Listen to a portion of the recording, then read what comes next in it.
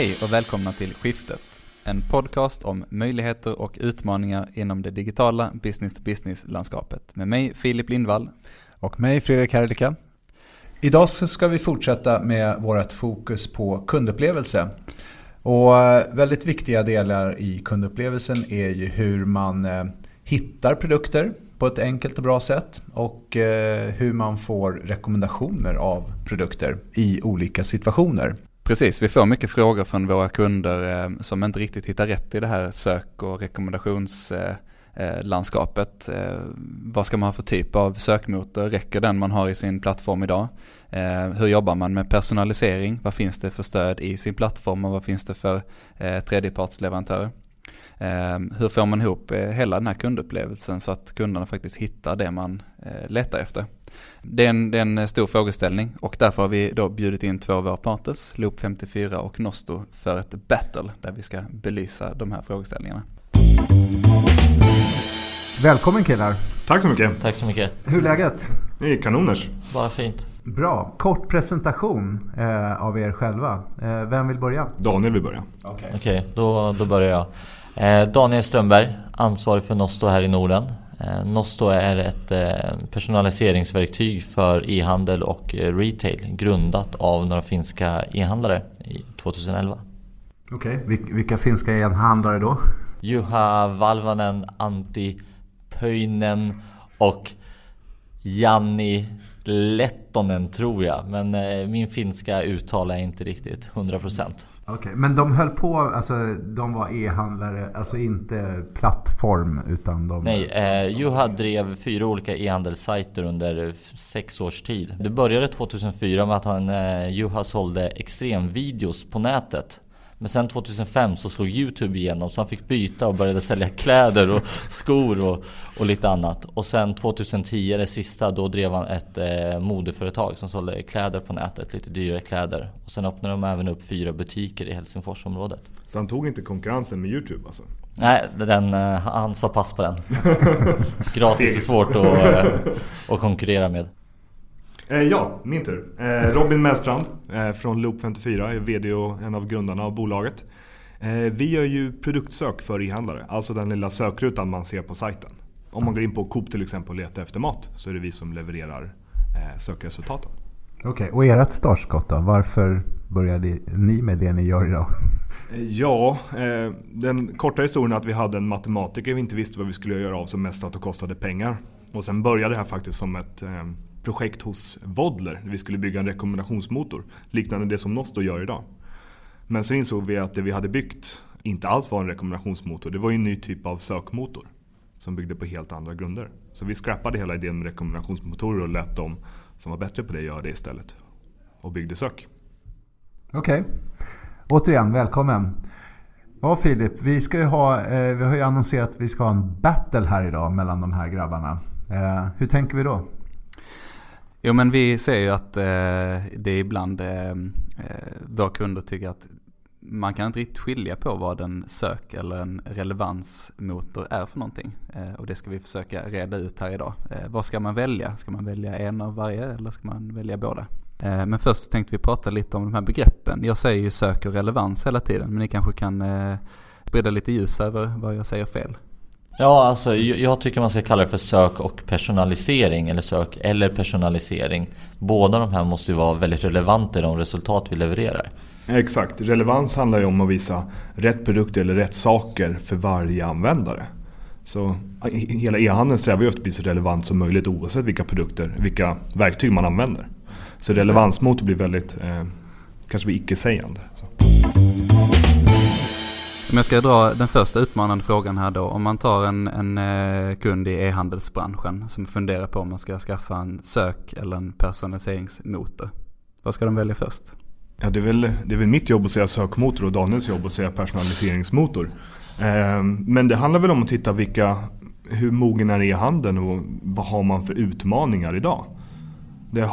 Har du ett brett sortiment, du har svårt med olika benämningar, kanske särskilt i business to business med mycket fackspråk och sånt. Det är svårt att förstå vad kunderna menar. Ja, men då kanske det är intressant att hitta en sökmotor som man i alla fall kan exponera sitt sortiment för sina kunder. Det tycker i alla fall jag. Ja, jag måste ju säga personalisering först, självklart. Man måste ju både ha en bra sök och en bra personaliseringsmotor. Båda handlar ju om att visa rätt produkt vid rätt tillfälle. Vi gör det på lite olika sätt. Den ena är så att säga att vi vill ju förutspå vad kunden ska se vid varje enskilt tillfälle när de agerar med ett visst företag. Medan sök är så att säga ett väg att hitta rätt produkt om man kanske inte såg den direkt från början. Sök handlar om att man tittar på ett ord. Man tar ett ord och så försöker man lista ut vilka produkter man menar givet det ordet. Egentligen det sök handlar om. Eller försöka låta datorer förstå mänskligt språk egentligen. Så vad vår motor gör är att titta på om man skriver in ordet, vi kan ta vandringskänga. Jag har en butik som säljer vandringskängor. Men deras kunder letar efter hikingskor. Och för många sökmotorer, om man inte har skrivit ordet hikingskor i sin produktbeskrivning, så är det en jätteskillnad. Och det här blir ett problem att alla människor använder olika ord för att beskriva samma saker. Så det är en typisk sak som vi försöker lösa. Och sen också titta på, och sen för att öka relevansen i de svaren man får, så tittar vi också på vad klickar folk på, vad lägger folk i varukorgen, vad köper folk? Alltså för att svara på frågan, vad är det folk egentligen menar? Vad är user intent för just det här ordet? Så det handlar om att få datorer att förstå mänskligt språk egentligen på olika sätt. Men Daniel, skulle inte Nosto då kunna förstå att just den här specifika kunden vill titta på hikingkängor? Jo, indirekt så skulle vi kunna göra det. Men det handlar ändå om en annan sak. Du söker på visst ord och du måste ta in så att säga till exempel rätt stavning, olika kategorier och att ta in relaterade produkter till det. Vi är mer beteendestyrda. Så vi tittar ju på vad en kund är ute efter just nu och så försöker vi förutspå vad det är de ska se då. Ett exempel är att man kanske kollar på att man ska köpa en mobiltelefon och man är inne där, som är inne på företagets sida där man får beställa mobiltelefoner eller datorer, så visar vi upp det mest troliga att du ska ha med den så att du inte glömmer kanske supportavtalet eller du glömmer ett skal eller en extra laddare. Det kan vara att du ska köpa en reservdel till din bil och du har en V70 och vi vet om det. Så när du kommer tillbaka till den här och gör ditt nästa köp så vet vi troligtvis vad för del till V70 du är ute efter just den gången för att se till att du kan göra beställningen så snabbt och smidigt som möjligt. Så för att sammanfatta den här jämförelsen då, så Loop54 förstår det mänskliga språket och Nosto förstår det mänskliga beteendet. Ja, kanske man kan säga. Det var ju väldigt lite battle här. Nej, men kan man dra en annan typ av generalisering på det? Vi brukar säga att vi tar hand om det vi kallar för aktiv navigering. Användaren är ute efter någonting specifikt och använder sina egna ord för att försöka beskriva det. Och då är det vårt jobb att lista ut exakt vad de är ute efter. Medan Nosto är förutse, men vad behöver du förutom det? Alltså lite grann den passiva navigeringen runt om. Alltså hitta den där laddaren till. När vi är att de hittar rätt telefon. Ja, men då gäller det att hitta rätt saker runt omkring. Hur ser en drömkund ut då? Vilken kund får ut mest värde av era produkter? För oss handlar det om en kund med brett sortiment. Gärna med brett sortiment menar jag alltså flera olika typer av produkter som driver ett sökbeteende. Men också ser man väldigt mycket värde om man har en lite mismatch mellan språket som kunderna använder. Vi lanserade på kund inom bygghandeln för ett tag sedan. Alltså en vanlig sökord där var att folk krävde peltorkåpor. Det finns ingen produkt i hela världen som heter peltorkåpor. De heter hörselskydd från varumärket Peltor. Men det säger man inte ut på bygget. Där har man peltorkåpor. Och för sökmotorer är det här jättestor skillnad i vanliga fall. Så där kan vi till exempel addera extremt mycket värde. Att motorn lär sig sådana saker på egen hand. Man måste förstå användarnas egna språk. Så. Du pratar om värde. Alltså hur... Är det något värde? Ser man någon effekt här? Kan man kvantifiera det? Nej, det finns inget värde i produkten. Jo, men det är klart. Att våra sämsta tester har visat på en 30% ökning ifrån de som faktiskt använder sök. Jämfört med vanliga textmatchningsmetoder. Textmatchning är de allra flesta andra lösningarna där man försöker leta upp ett specifikt ord. Det blir lite mer binärt. Finns ordet peltorkåpor i katalogen eller inte? Så vi ser ganska kraftiga ökningar. Så. I konverteringsgrad eller försäljningsökning eller både och? Eller? Både och. Och lite beroende på vilken butik det är så ser man i konverteringsgrad eller varukorg. Men det genererar alltid en högre försäljning. Det gör det. Det har vi sett. Och hela vår affärsmodell går ut på det också. Vi har ju inga bindningstider i kontraktet, så är det inte en lönsam affär så men då ska vi inte vara affärspartners. Så. Daniel, vad säger du då? Ja. Finns det något värde i att er produkt? Ja, absolut. Alltså vi ser ju tre stora saker där vi hjälper till. Och den ena är ju så att säga att öka upp snittordern. Och den varierar lite beroende på vad för typ av kund det är. Är man till exempel ett varumärke som säljer samma produkter i typ samma prisklass, då blir ökningen kanske i själva snittordern inte så mycket högre. Medan är man en återförsäljare och säljer massa olika varumärken i olika prisklasser, då ser vi mycket större ökning. Sen har vi självklart konverteringsökningen i och med att kunden alltid hittar den varan de är ute efter, eller troligtvis hittar den varan. Och det tredje vi har sett som vi har lite svårt att sätta ett värde på själva, det är att vi ser att kunderna gör fler besök om de börjar använda Nosto än vad de gjorde innan. Så de hittar oftast de produkter de är ute efter, de hittar inspiration och det blir mer vanligt att de faktiskt gör återkommande besök än andra besökare. Det är intressant. Vi har också en motsvarande metrik som är lite svårare att kvantifiera, för att vi ser att när vi lägger in en sökmotor på sajt som fungerar bra så drivs användarbeteendet mot att använda sök. Och det är någonting man ofta väldigt gärna vill, för att sökande besökare konverterar exceptionellt mycket bättre än vanliga besökare. Det är mellan 2-4 gånger så mycket i vanliga fall. Så lyckas man driva trafik dit så brukar konverteringen öka ganska kraftigt över hela sajten. Men den är ju svårare att ta credit för. Men vi har sett sådana tendenser hos våra kunder. En annan viktig grej som jag tog upp är att med vanliga textmatchningsmotorer så behöver man jobba ganska mycket med sitt sortiment för att det ska funka. Ja, men hur menar du jobba? Ja, men ta det exemplet med peltokåpor igen då. Ja, men om de ska dyka upp på den sökfrasen, ja, men då måste du lägga in ordet peltokåpor på alla dina hörselskydd från peltor. Men en del av det värdet vi levererar är att vi tycker att motorn ska lära sig det här själv baserat på användarnas beteende. Den ska förstå vad ordet peltokåpor betyder. Så vi tycker att lägg inte alla de här timmarna på att försöka få sökmotorn att funka själv. Det här ska skötas automatiskt. Det är någonstans 2016 snart. Där håller jag verkligen med Robin, att folk sitter och jobbar med massa olika verktyg konstant. Och det finns många företag som har heltidspersonal som bara jobbar med olika former av optimeringsverktyg eller relevansverktyg. Och det är jättekonstigt för mig. Det här ska vara något som är automatiserat, out of the box. Har man en tredjepartsleverantör man har valt att arbeta med, då ska du inte själv behöva sitta och sen göra det här grovjobbet själv. Jag förstår inte. Nej, det var någon som sa det, att det finns väl väldigt få e-handlare som kommer till jobbet för känslan, gud vad kul det ska bli att sitta och skriva synonymer idag. Det här har jag sett fram emot. Alltså, det är kanske inte därför man går till jobbet. Det tror inte vi i alla fall. En liten fråga här då. Många som lyssnar har ju en e-handel idag, eller i alla fall en hemsida där de har en sökmotor och kanske även någon form av personaliseringsfunktion. Vad är det för skillnad på det som finns som standard i e-handelsplattformarna idag mot det ni levererar? Det var ju det som jag började, så var det som jag var inne på. Andra tekniker än våran är ju textmatchningsbaserade. Det är alltså sök kommer egentligen från en databasuppslagning i grunden. Det handlar om att man skriver in ett ord i sökrutan, så letar igenom katalogen efter just det ordet.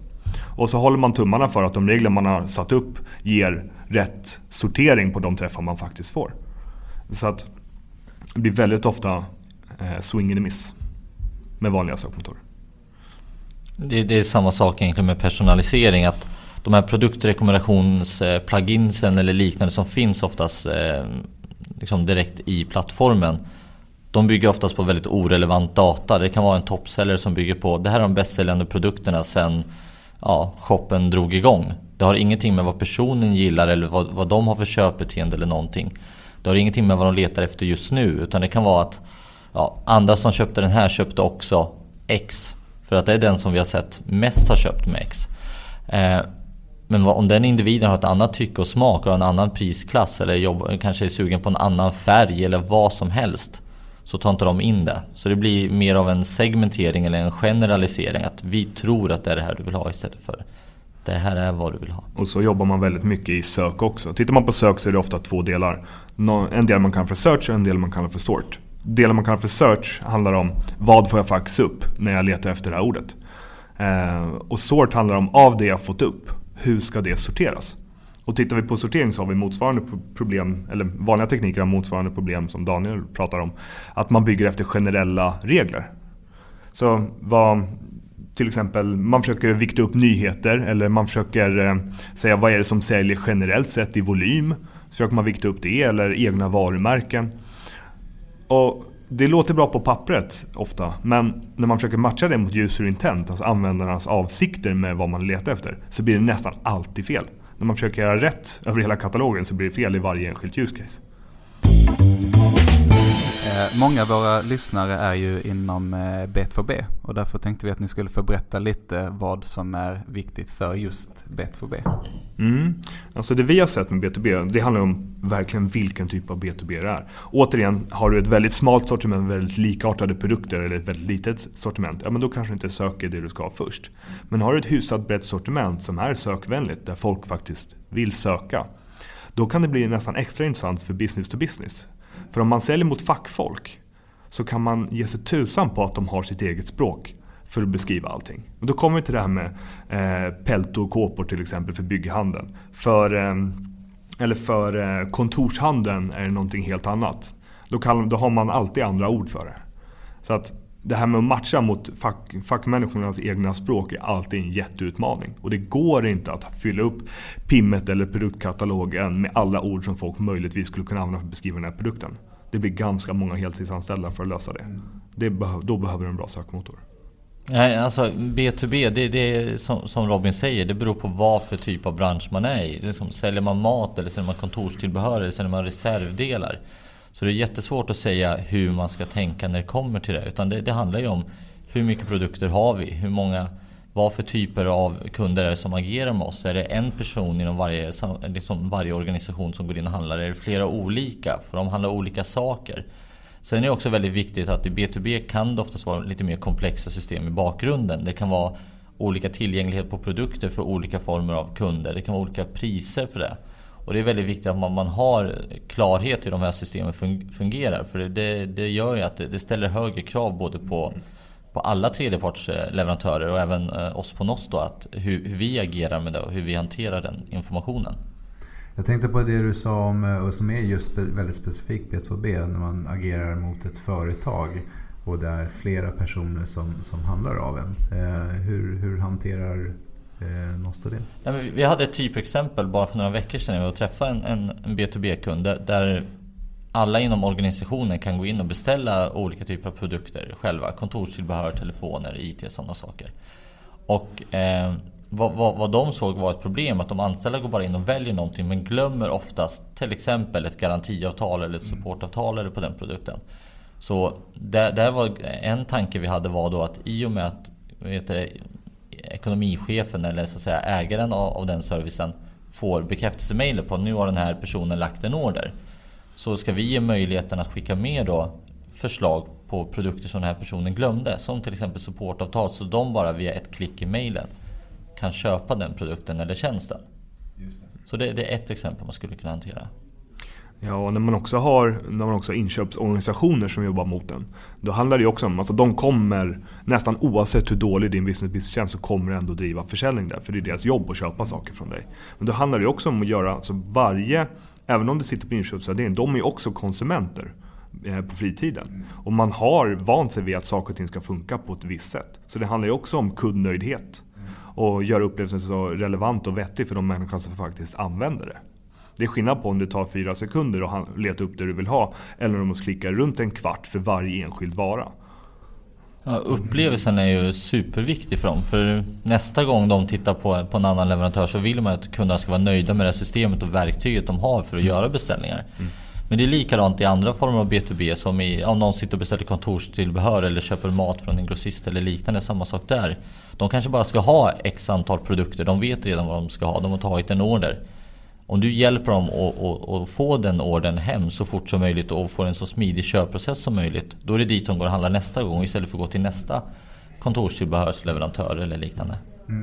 Jag har en liten teori om varför en sån funktion som snabborderfält fortfarande är väldigt viktig för många kunder. Jag får se om ni håller med här. Men den finns ju fortfarande högt upp på kravlistorna bara för att sök- och personaliseringsstödet är så dåligt. Så därför så håller man reda på sina artikelnummer och stansar in dem. Men ju bättre sök och ju bättre personaliseringsstöd så kommer ju det falla bort. Då behöver man ju inte det, utan då får man ju de rekommendationerna som ens tidigare beteende liksom har genererat. Jag tror du har helt rätt, Fredrik. Och jobbar man väldigt mycket med snabborderlistor så tror jag inte man ska förvänta sig ökade varukorgar på sikt. Då är det ju exakt det. Då har man ju en lista på vad man ska köpa och du kommer varken köpa mer eller mindre, kommer köpa exakt det. Och dina kunder kommer heller inte få någon översikt över sortimentet. De kommer inte förstå vad du säljer förutom det de alltid har framför sig varje dag. Man vill bryta mönstret med att man köper samma sak hela tiden. Att man vill kunna promota nya produkter kontinuerligt och få traction på dem också. Ja, det är en del av businessen precis som för alla företag. Så är det superviktigt såklart. Det var ju inte så väldigt mycket battle av det här, utan det var ju mera kärlek, tycker jag.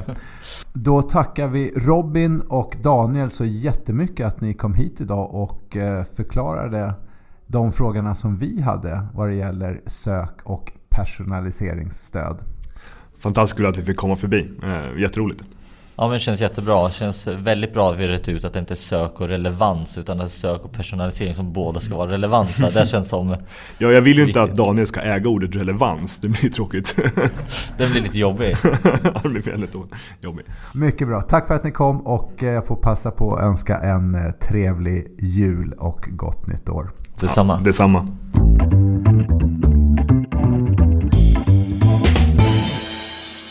Okej, det där var avsnitt 10. Hoppas ni tyckte det var intressant. Tyckte i alla fall vi. Vad tar vi med oss från dagen, Fredrik?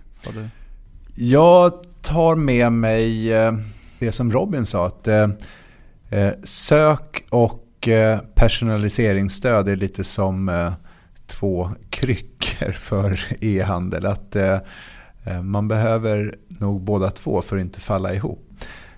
Det tycker jag beskriver verkligen bilden, att man behöver både stöd för att hitta bättre och också då för att lämna rätt rekommendationer vid rätt tillfälle. Så att jag tycker det var en bra liknelse. Intressant diskussion på många sätt och vis. En annan distinktion som vi gjorde under avsnittet här, det var ju att Loop54 försöker ju tolka en besökares eller mänskliga språket, medans Nosto försöker tolka det mänskliga beteendet. Vilket också är en annan distinktion. Just det. Och det var ju inte så mycket battle, utan det visade sig att det var ju mera komplement till varandra. Att det är som sagt att de behöver varandra för att funka riktigt bra ihop. Yes, och då återstår det väl bara att vi tackar för oss. Tackar för det här avsnittet. Har ni några frågor, som vanligt mejla oss på skiftet@istone.com. Och sen så önskar vi alla en god jul och ett gott nytt år och hoppas att höras igen under nästa år. Det gör vi. Hej så länge. Hej då.